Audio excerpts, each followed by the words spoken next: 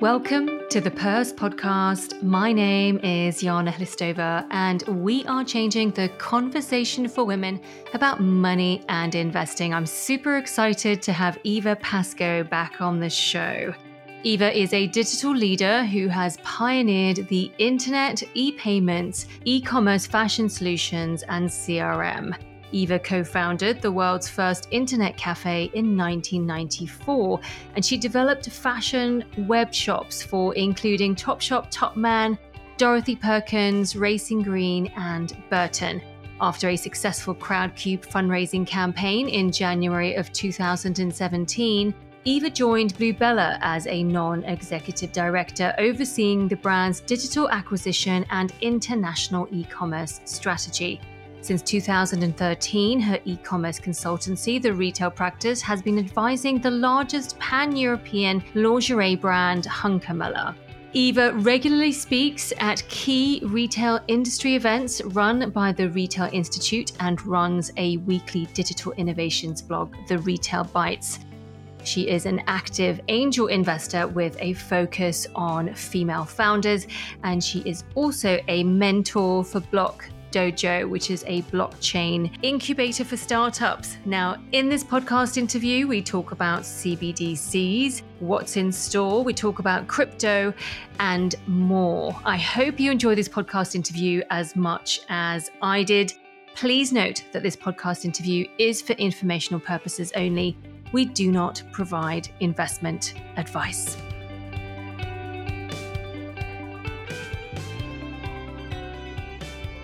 Eva, it's great to have you back on the show. Welcome back. Hello, welcome. And we're going to be talking about CBDCs today, so central bank digital currencies, or what's referred to as the digital pound in the UK. And it's a topic that I know Cyber Salon and you have been exploring for a few months now.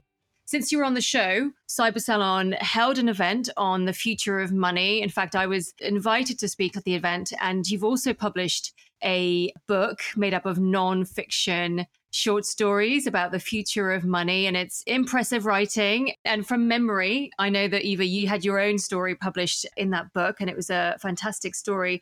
I wonder whether, before we dive in, you can share a little bit about that, about some of the events and what you've been exploring around the future of money, and also with the book that was published recently.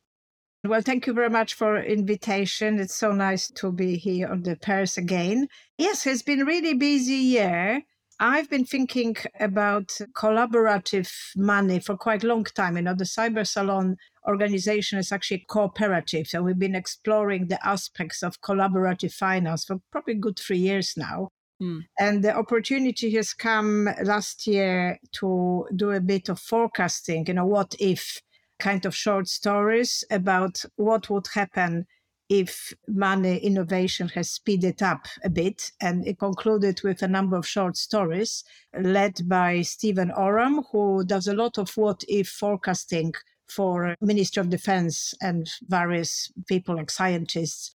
So we were looking, the question was, what if? And we approached a number of sci-fi writers who also write on science and ended up with a really interesting array of stories. One of them was working through what would happen if there was multiple money. So Paul Curion wrote this brilliant story about a little bot that each of us will have in our headphones. And as we go through our day, that bot will negotiate and handle our payment. If you want to pay something in, let's say, supermarket, you'll probably use your current, possibly CBDC digital pound. But if you are looking at the financial investment and buying something through, let's say, online investment portal, you may be tempted to use crypto money, and that little bot can help you out in your day, negotiating various exchange rates and multi-currency universe. And it was really, really fun because it sort of felt like that's the way it's going. So one of the experts who helped us out was David Birch, who wrote this fantastic book, which I would thoroughly recommend, Currencies, Cold War, where he talks about the future being multi-currency, multi-money environment and how we can possibly deal with it. So I think it's interesting to approach it from literature point of view, because how things change are mainly technical, but how we feel it is emotional. How all these change of innovation in finance will impact us, it really is at the level, what would I pay for when? And will it be better for me? So that was really good fun. And I think the concept of using fiction and short-term nonfiction is a really interesting way of exploring it for people, because people don't really imagine what it could be. And the event that we organized, led by John McDonnell, who is the former Shadow Chancellor, was exactly about that. So the CBDC and what does it mean for us? And he has led a number of initiatives about collaborative money. So we joined forces and managed to get a beautiful committee room overlooking the river. I tell you, this House of Commons people have good life there. These rooms are so amazing. So we had this lovely bunch of experts. Iza Kaminska, who works for Politico, but used to be Alpha Bill editor for many years. And she's very much a critic of CBDC. So she led on the critique side, and Brett Scott, who is very much pro maintaining cash, so therefore slightly skeptical of CBDCs, and also Simon Yuval, who runs Positive Money. And I work with him quite a lot because Positive Money is researching on collaborative finance and how can we join forces, not necessarily against private bank, but sort of in parallel to create better opportunities of managing money together. So we had a very interesting discussion, and I'll just pick up a couple of points from that. So one thing people conflate with CBDCs is that it's about removing cash. And it definitely isn't about removing cash. Cash is sort of removing itself quietly. And I think government has absolutely zero interest in speeding up that migration. They're just basically letting the process run and see where we end up. But cashless society is definitely not the goal of it. We will end up with cashless society, but it will happen naturally over the next 30, 40 years as the digitization of finance progresses. And I think, to be honest, it's a good thing, because I come at it from retail. My day job is retail. I'm e-commerce director for the retail practice. And, removing cash is strongly deflationary. When retailers can stop handling cash and worrying about the fraud and worrying about trading it from one place to another and protecting the employees who have to carry it, it takes a lot of money to look after money. It's about 10% of a large retail business to maintain cash, deflationary. And we need that because with the cost of living crisis, people seriously are worried about cost of everything. So at least we can cut the cost of money. Mm-hmm. So I think that is sort of slowly happening, but it's not something that the government is trying to do. It's something that is a result of changes in technology. Plus, if we manage to get rid of cash completely, it would definitely reduce tax evasion, definitely reduce fraud. Like every single builder in London operates in cash. We probably should take a view if that's a good thing for society. Probably improve financial inclusion, because if you can have digital pound and issue people cards like Whisper, it improves the inclusion, but it reduces the fraud possibility. So there's a lot to play for, but it's not the intention. CBDC is not aiming to introduce cashless society. It will run alongside, and people shouldn't worry too much about it. So what's being proposed at the moment, what we discussed on the event, is a fairly straightforward idea to basically roll out digital pound and roll it out through giving everybody an account, a bank account. So the older people might remember Gyro Bank, which existed till relatively recently, and it was basically an equivalent of National Bank. But it's been absorbed by Alliance and Leicester, so we don't have one at the moment. But what I discovered is quite cute. Some Bank of England used to run its own accounts for Bank of England employees. Mm-hmm. So everybody on Bank of England staff could have their own bank account with them. And the sort code was, wait for it, 000000, which I thought was just the nicest sort code. And they didn't really know what they've got. They quite often have assets that are completely underutilized. Mm-hmm. And they closed the system down in 2017. But the people who run it are still around. So the idea that's being kicked around is, could we reuse that and leverage it to give everybody a bank account? What I liked about the proposal is that the bank account will be with current interest rates. There's a current bank account, but you'll get interest on it. Mm-hmm. And I think it solves a lot of problems, because when you think about it, at the moment, it's only really wealthy people who earn interest, because you have to stick your money away for a considerable period of time to get anything. You're talking about 1, 2, 3 years time when you have to leave the money in the bank before it can start incurring interest. So it's not really for people who live hand to mouth, which is a lot of people. So if we had interest rates on the current account, I think it would be quite advantageous for a large number of people who are not earning money It, on it, the. it just makes it easier, doesn't it? I'm just going to interrupt you, Eva, because I'm on the House of Commons library online under central bank digital currencies. Just want to read out the definition for folks to frame this a little bit. So, the definition: central bank digital currencies are an electronic form of money that consumers and businesses hold with their country's central bank, such as the Bank of England. And in March 2023, 4 CBDCs were operating. And I don't know if you're aware of this, 114 other countries are exploring the concept at the moment. What's different about CBDCs? Most money is held electronically, but currently only large financial institutions hold deposits with the Bank of England. A CBDC would extend this facility to businesses and consumers. And a CBDC would be managed by a central bank and have the same security as cash. It would not be a cryptocurrency. We're going to talk about that. Cryptocurrencies are typically not managed by any central authority, and their value can fluctuate.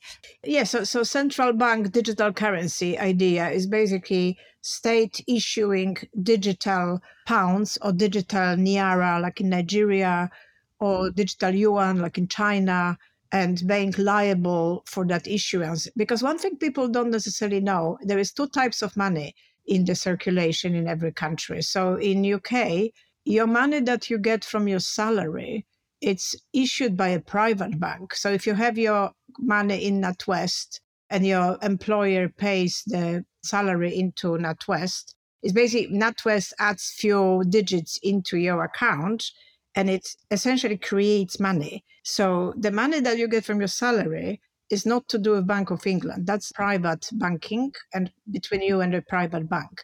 The money that you use physically, the coins, the paper, or now plastic, in fact, that's created by Bank of England. Yeah. So Bank of England is responsible for issuing the physical money. But as we see from the conversations in House of Commons, that is rapidly decreasing in demand.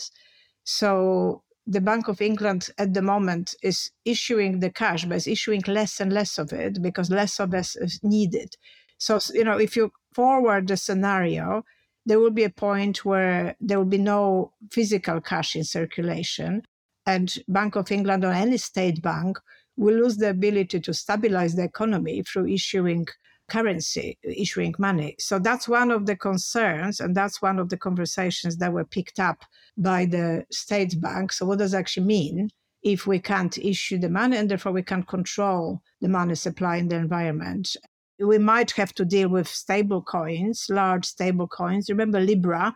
When Facebook launched the idea of having Libra, which was a token-backed stablecoin, and everybody panicked because that could have been quite large, and the currency run by non-state actor, if significant, could have upset the financial stability of sovereign money. Yeah. So that was the second reason why people sat up and started thinking, maybe the state should get involved in that.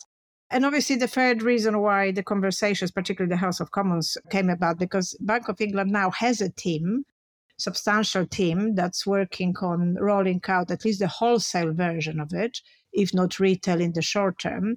And they run quite large consultation process, which ends in June. So our House of Commons debate was very much about preparing for these consultations and seeing what people actually make of the proposals. Do they understand the proposals? Do they comprehend the technology behind it and the pros and cons? And from the conversation House of Commons, it looks there's a lot of misinformation about it. So I think there's a lot of education that needs to happen. Yeah. The key thing that came out of people were worried about that's aiming to replace cash. While in fact it's not, it's the opposite, is aiming to maintain sovereign cash in the digital format. And the second one was concerned about privacy. So people are very concerned about the financial data being handled by state. And again, there's a second confusion because there's a number of different digital currencies that could be deployed by CBDC. It could be fully anonymous using blockchain. It could be semi-anonymous using some kind of private blockchain mix with privacy-enhancing technologies, they're called PETs, or it could be non-anonymous. And that's the consensus that we need to develop as a community what people really want, because there are obviously upsides if the government knows more about our financial shenanigans, but it's obviously a sense of privacy in UK about finance is very strong. People have very emotional approach to the financial data. Like, for example, in Sweden, you have to publish your salaries online. If you are a company, you have to publish what everybody earns. Can you imagine that in UK? So everybody knows what everybody earns. And certain countries have got complete opposite view because they think that more information creates more equality, which I think in Sweden actually does. So they certainly achieved that, particularly with the wage gap between men and women. They sort of address that via transparency. But can you imagine doing that in UK? People have such a deep attachment to the privacy of financial transactions. They're not taking very well to any conversation about that being in any shape or form accessible to government. But what we also heard was that when you think about it, people hold all the health data with NHS. NHS has got everything you've ever done and every disease you ever had. Yet we don't find that on the first page of Daily Mail.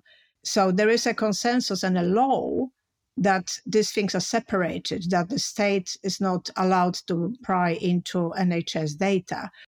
And a lot of people are saying that actually maybe we can extend the same to sharing the financial information, that yes, there is an advantage to state having more of it, but also there is a law that we can reinstate that the state is not allowed to look into the information. So there's a lot of room for maneuver in UK because we already have precedences for sharing very intimate data with the state, but the state is not allowed to process it. So I think this is a matter of consensus and more conversations. Where we were concerned is the misinformation, because obviously there is a lot of people who at the moment are trying to gather a little bit of hysteria about various things, and cashless society is one of them, propagating a little bit of a myth that is the state that's driving it. The state is not driving it. In fact, for Bank of England, it's not a great situation if we end up in cashless society, because they're losing that ability to issue money and control stability through money. So that's one of the things that I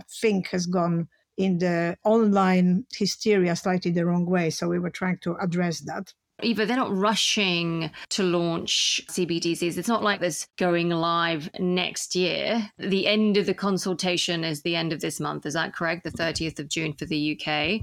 That's right, yes. So the consultation, everybody can submit their view by the 30th of June. And I think they are likely to take probably at least 12 months to consider that and look at the next phase of consultation next January. But between me and you, it's not far, far away, because it kind of needs to happen for a variety of reasons.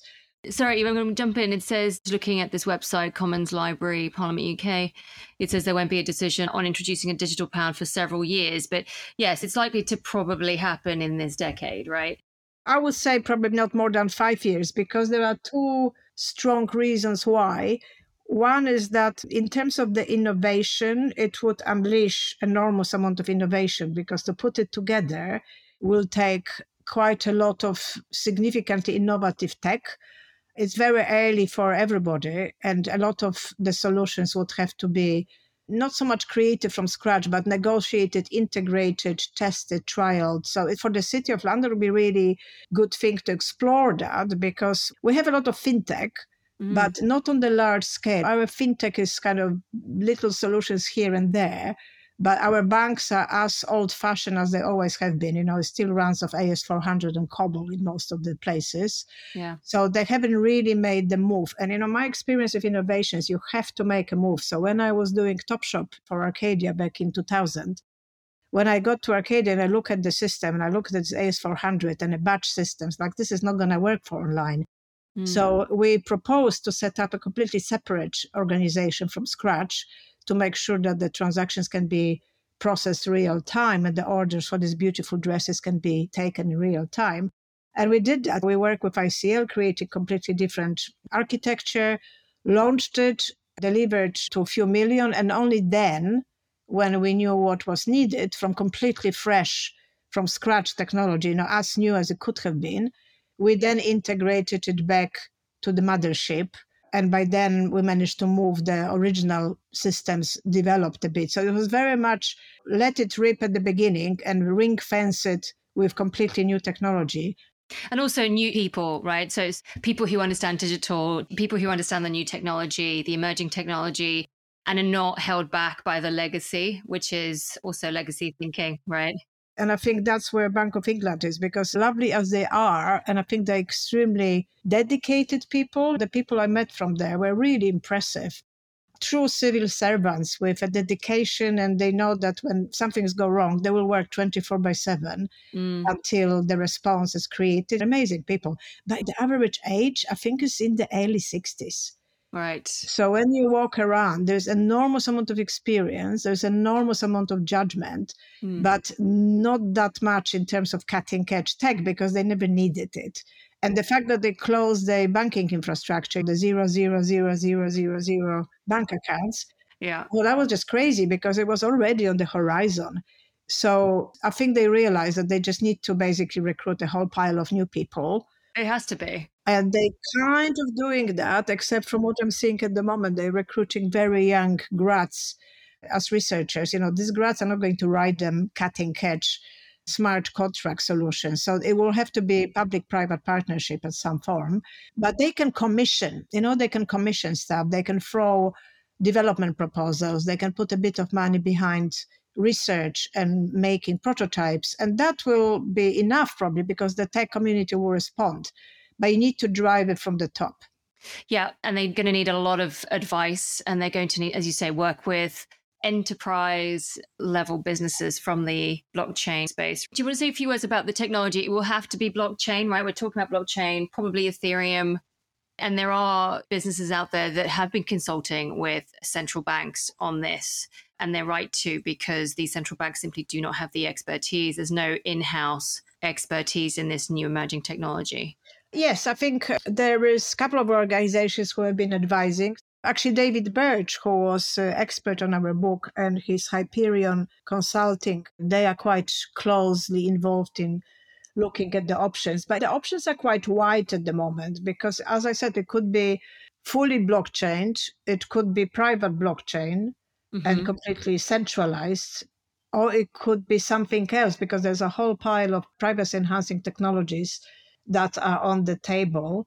And when you actually look at the volume, you have to assume that everybody in UK will get that bank account, and maybe, let's say 20-30% of people will start using it in year one. That's enormous volume. Yeah. I'm very positive on using blockchain on larger scale, but we're not quite there yet because the consensus process, the consensual development of approvals is still quite laborious, quite energy consuming and time consuming. So it kind of happens and it's getting better, but I would say it's not yet at the point where you can run central currency on it. So there would have to be some hybrids which would allow scale. And that's, I think, probably will be private blockchain. Yeah. Because of the nature of the beast, just the scale of it. Like, blockchain can handle a lot, but I can't see that at the moment scaling to handling the country, either of the platforms, scaling to the country level, daily operations or millions of transactions. I mean, to be honest, the current scale, as we move to digital payments and we spend all our daily acquisitions in digital, this backend infrastructure on payment supply people has been really creaking. So everybody is building super fast, but it's not walk in the park. The tech is not there yet, right? It's not mature yet. It's not there, which is why I'm excited about, Bank of England commissioned the tech.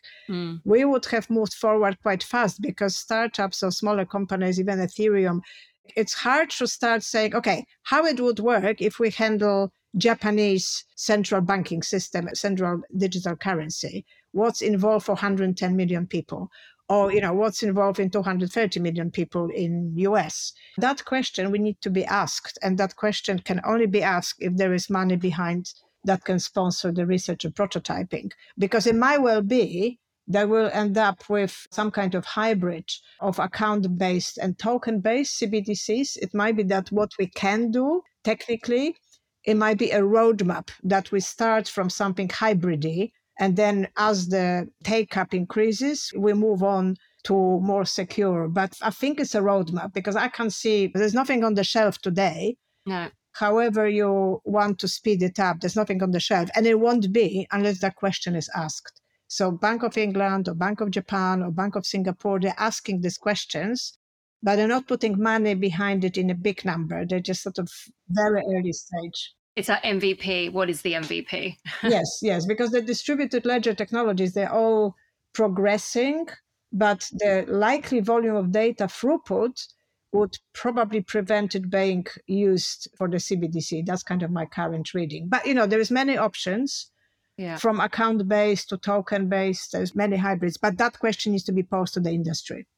I mean, this is the scale that we've just not applied blockchain to before, right? So this is a huge project and there's a lot of learning that needs to happen. Yes, and also the cybersecurity on it, because when you think about it, currently our banks are not necessarily up there in terms of cybersecurity. The direction of travel is that they just accepted that, here and there, the hack will happen and everybody just insured themselves to the nines. I don't think there's a clear advantage to either distributed ledger solution or a conventional centralized system in terms of cybersecurity robustness. It's just simply the difference in vulnerabilities. Mm-hmm. So in conventional architectures, you have the main vulnerability is the failure of the top node, so through targeted hacking attack. But with the DLTs, with the distributed ledger, the primary vulnerability is in consensus mechanism, which is super susceptible to denial of service attacks. So you kind of there isn't really a golden solution.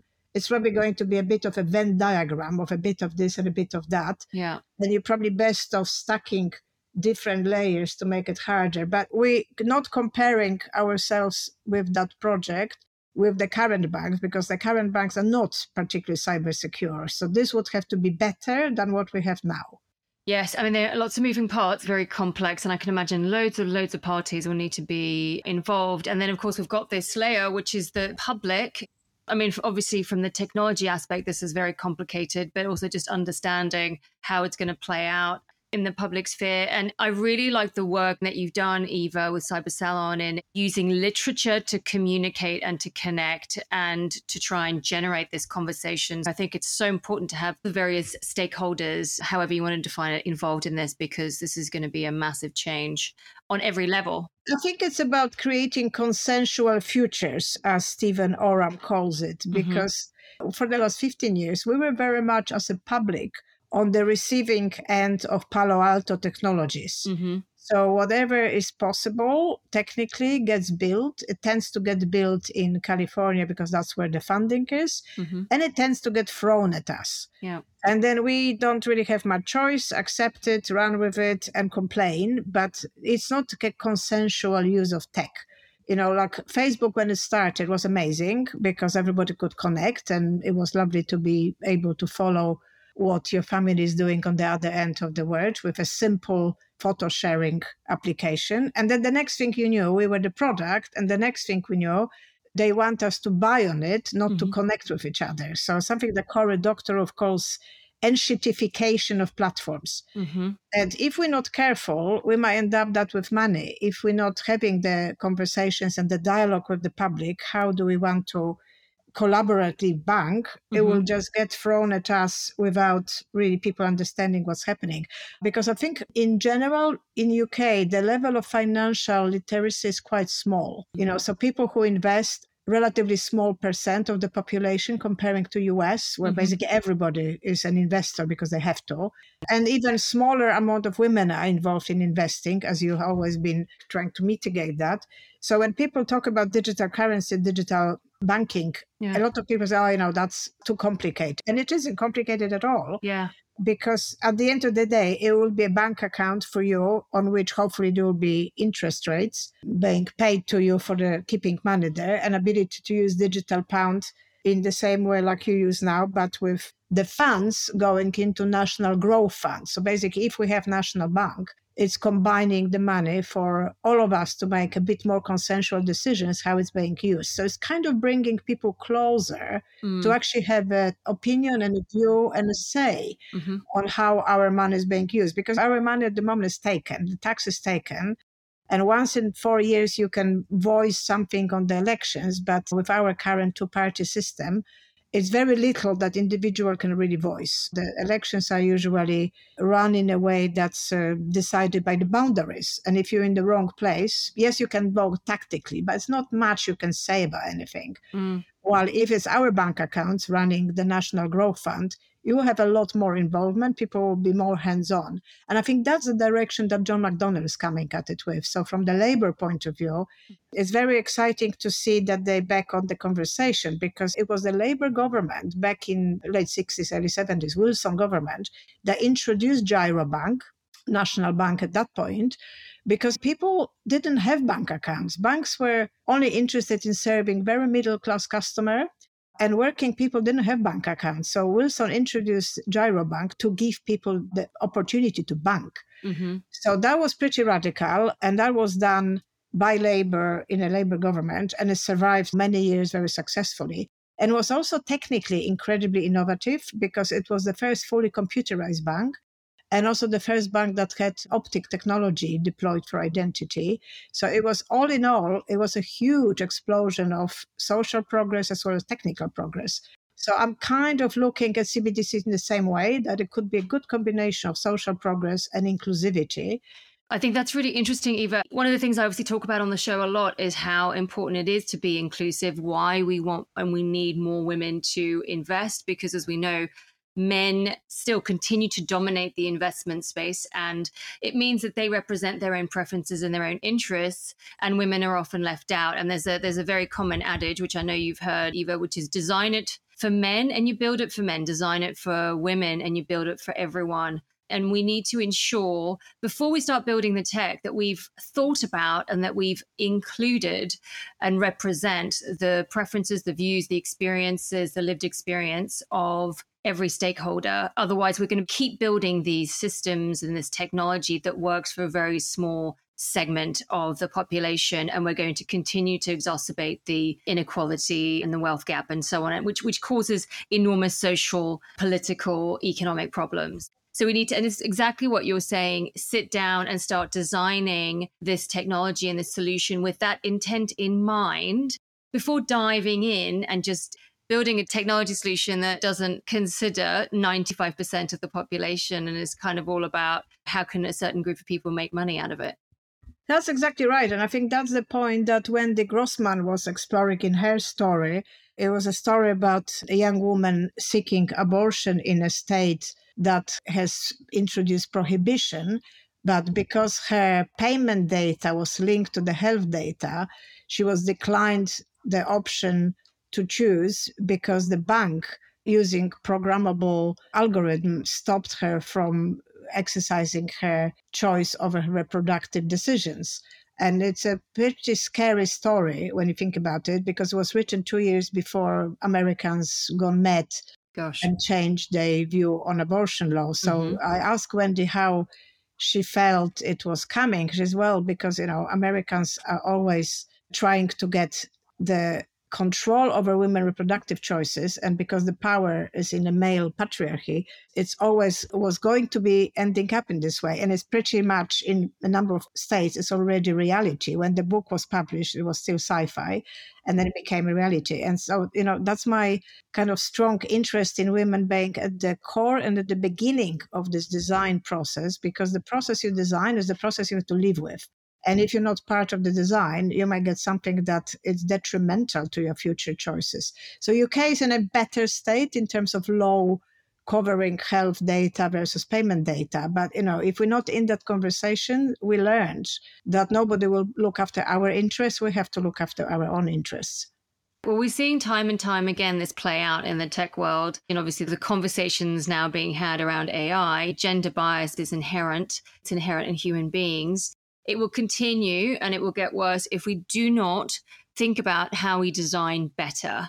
And we can't have a very small segment of the population designing these huge technology solutions that will have a massive impact on absolutely everyone. It just doesn't make sense. It causes much more problems than it helps to solve. So getting it right from the outset, getting the right people in the room to design so that it reflects everyone's preferences and lived experiences is absolutely pivotal. I'm hoping with Labour taking stronger interest in it, it will push the right economies to the right conversations. Frances Coppola, who has been a strong proponent of quantitative easing, mainly on the grounds of the benefits for the family, she is now looking at taking a position and developing papers for Labour on the topic. So I think as long as we have women financial journalists like Isa, female economists like Frances Coppola, or Victoria Bateman, who wrote this fantastic book, The Sex Factor, and she's looking at. So basically, we just have to make sure that there is enough of a body of experts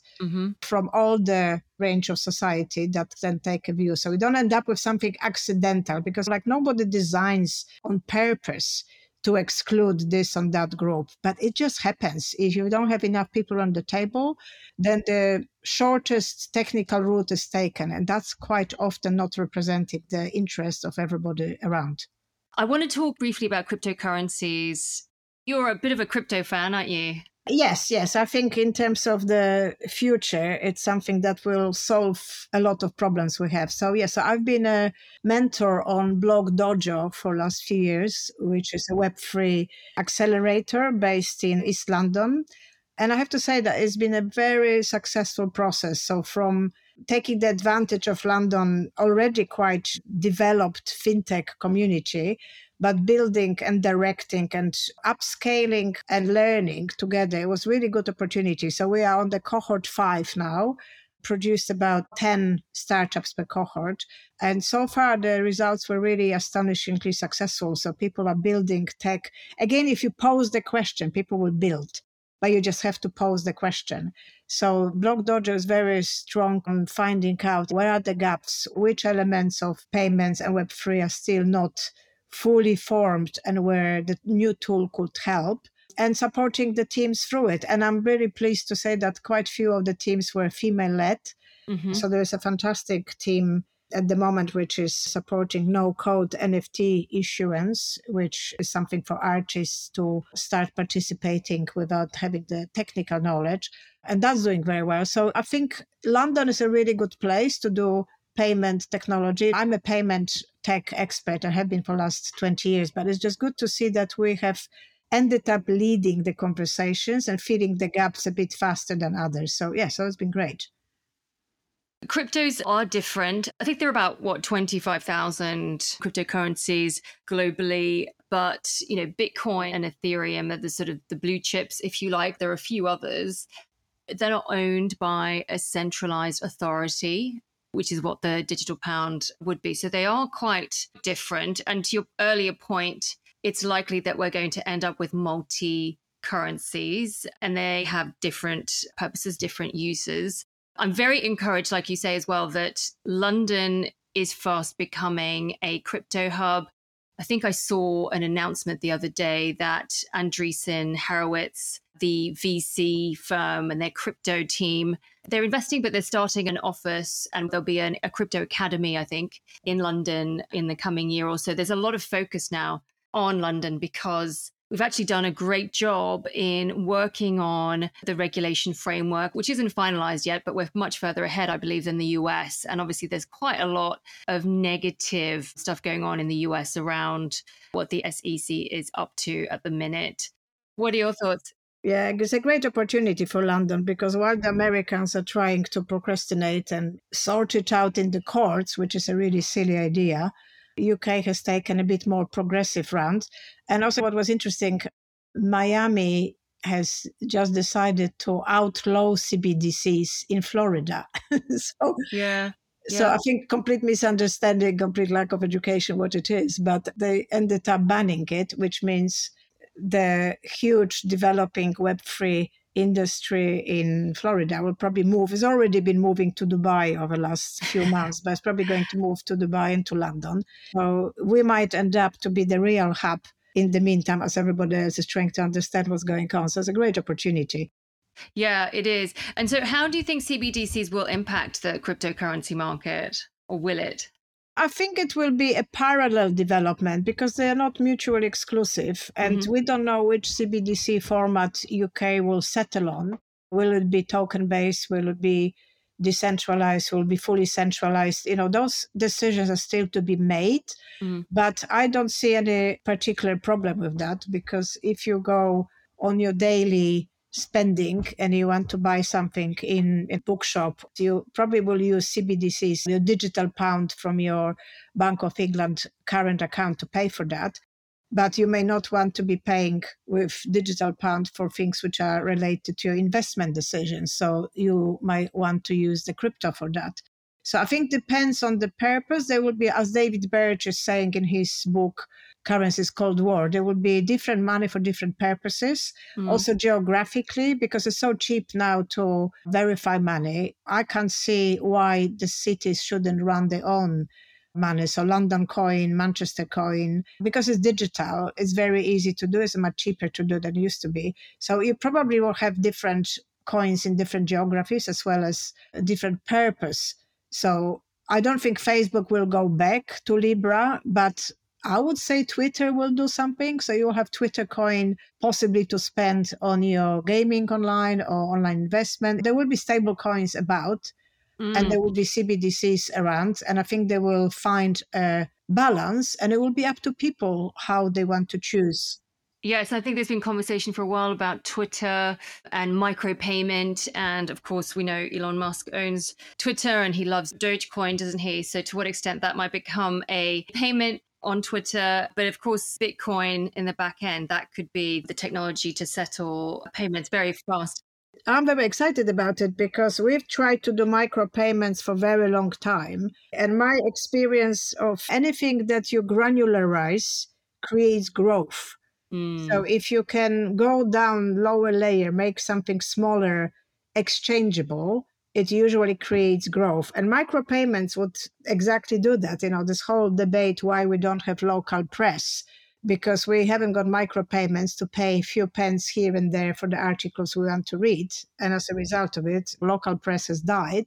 Yeah. Because the subscriptions only really work for very large publications. So this is one area that we definitely need micropayments, because we definitely need local press to keep an eye on local corruption, which is in my area in Camden. I don't even want to go into it, but we're very much suffering from local press diminishing. So micropayments are necessary, but at the moment, the infrastructure is centralized and very expensive to clear the micropayments. That's what the holdup is. It's not that people don't want it, they want it, but it's very expensive to provide them.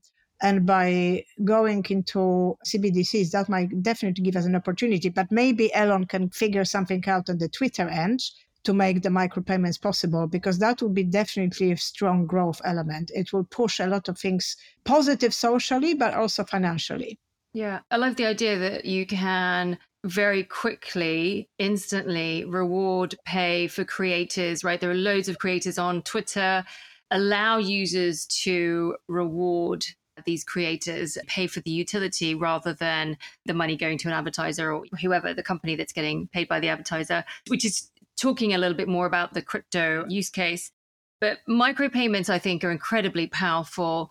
And it's going to unlock lots of niche markets and will give people the opportunity to actually start earning money for a lot of their creative endeavors. So it should unlock a lot more creativity. Yeah, and we have a lot of examples of how it worked before, because, back in the day, before internet became the thing, there was something called CompuServe. And CompuServe was a centralized bulletin board.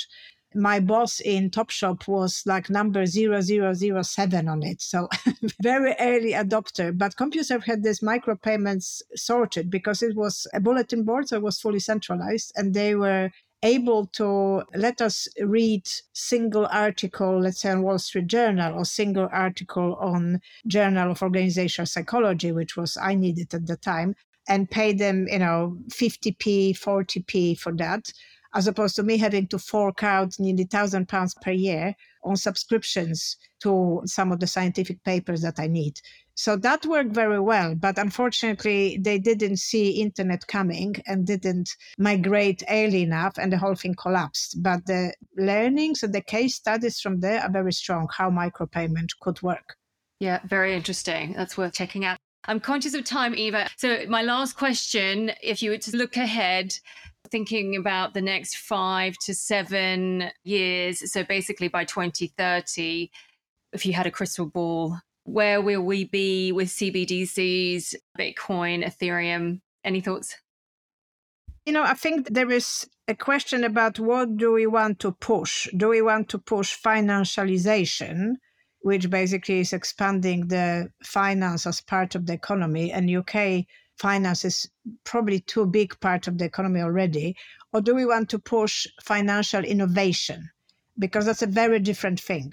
And my hope is that we will choose financial innovation and support the technical community with coming up with the answers to the questions that are posed. How can we scale digital currency to the country level? How can we do these big things? And then the innovation will come to drive it. So I would hope the way it's going, and UK is positioned in a reasonably good form, and it needs to do something because our banks are so old-fashioned. The current quadrupoly of the banks, they need to do a lot of work to catch up with modernity. So I think there's a lot of reasons why people want to push financial innovation. And I hope that in 5 years' time, we will have at least the form outline of what CBDCs people will want and accept, as well as having a thriving crypto ecosystem in parallel. And I think it's the public voice that will choose what level of privacy they need, what level of centralization they can accept, and what level of convenience they desire. And somewhere in the middle of it, the fintech community will find the answers. We always do. So it's driving the market, giving people the choices, educating people to make those choices, and listening. And I hope we can close that loop better than we do at the moment. So more financial innovation, more financial education, and collaborative interest in the future banking for UK to leverage all our savings and all our money into building the country we want to build. Yeah, I think that's wonderful. Just to underline the earlier point, and we need to absolutely make sure that the right people are sitting at that table, because then we're going to be asking the right questions, not just representing one segment, right, but across the board. And that's what's really, really needed. And I'm so excited that London is in the center of this massive change. Hope we will get a lot of innovation and a lot of inspiration. So hopefully we'll speak to you soon on the feedback on that. Thank you for joining me today. If you would like to connect with me, you can find me online at Join the Purse, or you can subscribe to our newsletter, jointhepurse.substack.com. Until next time, goodbye.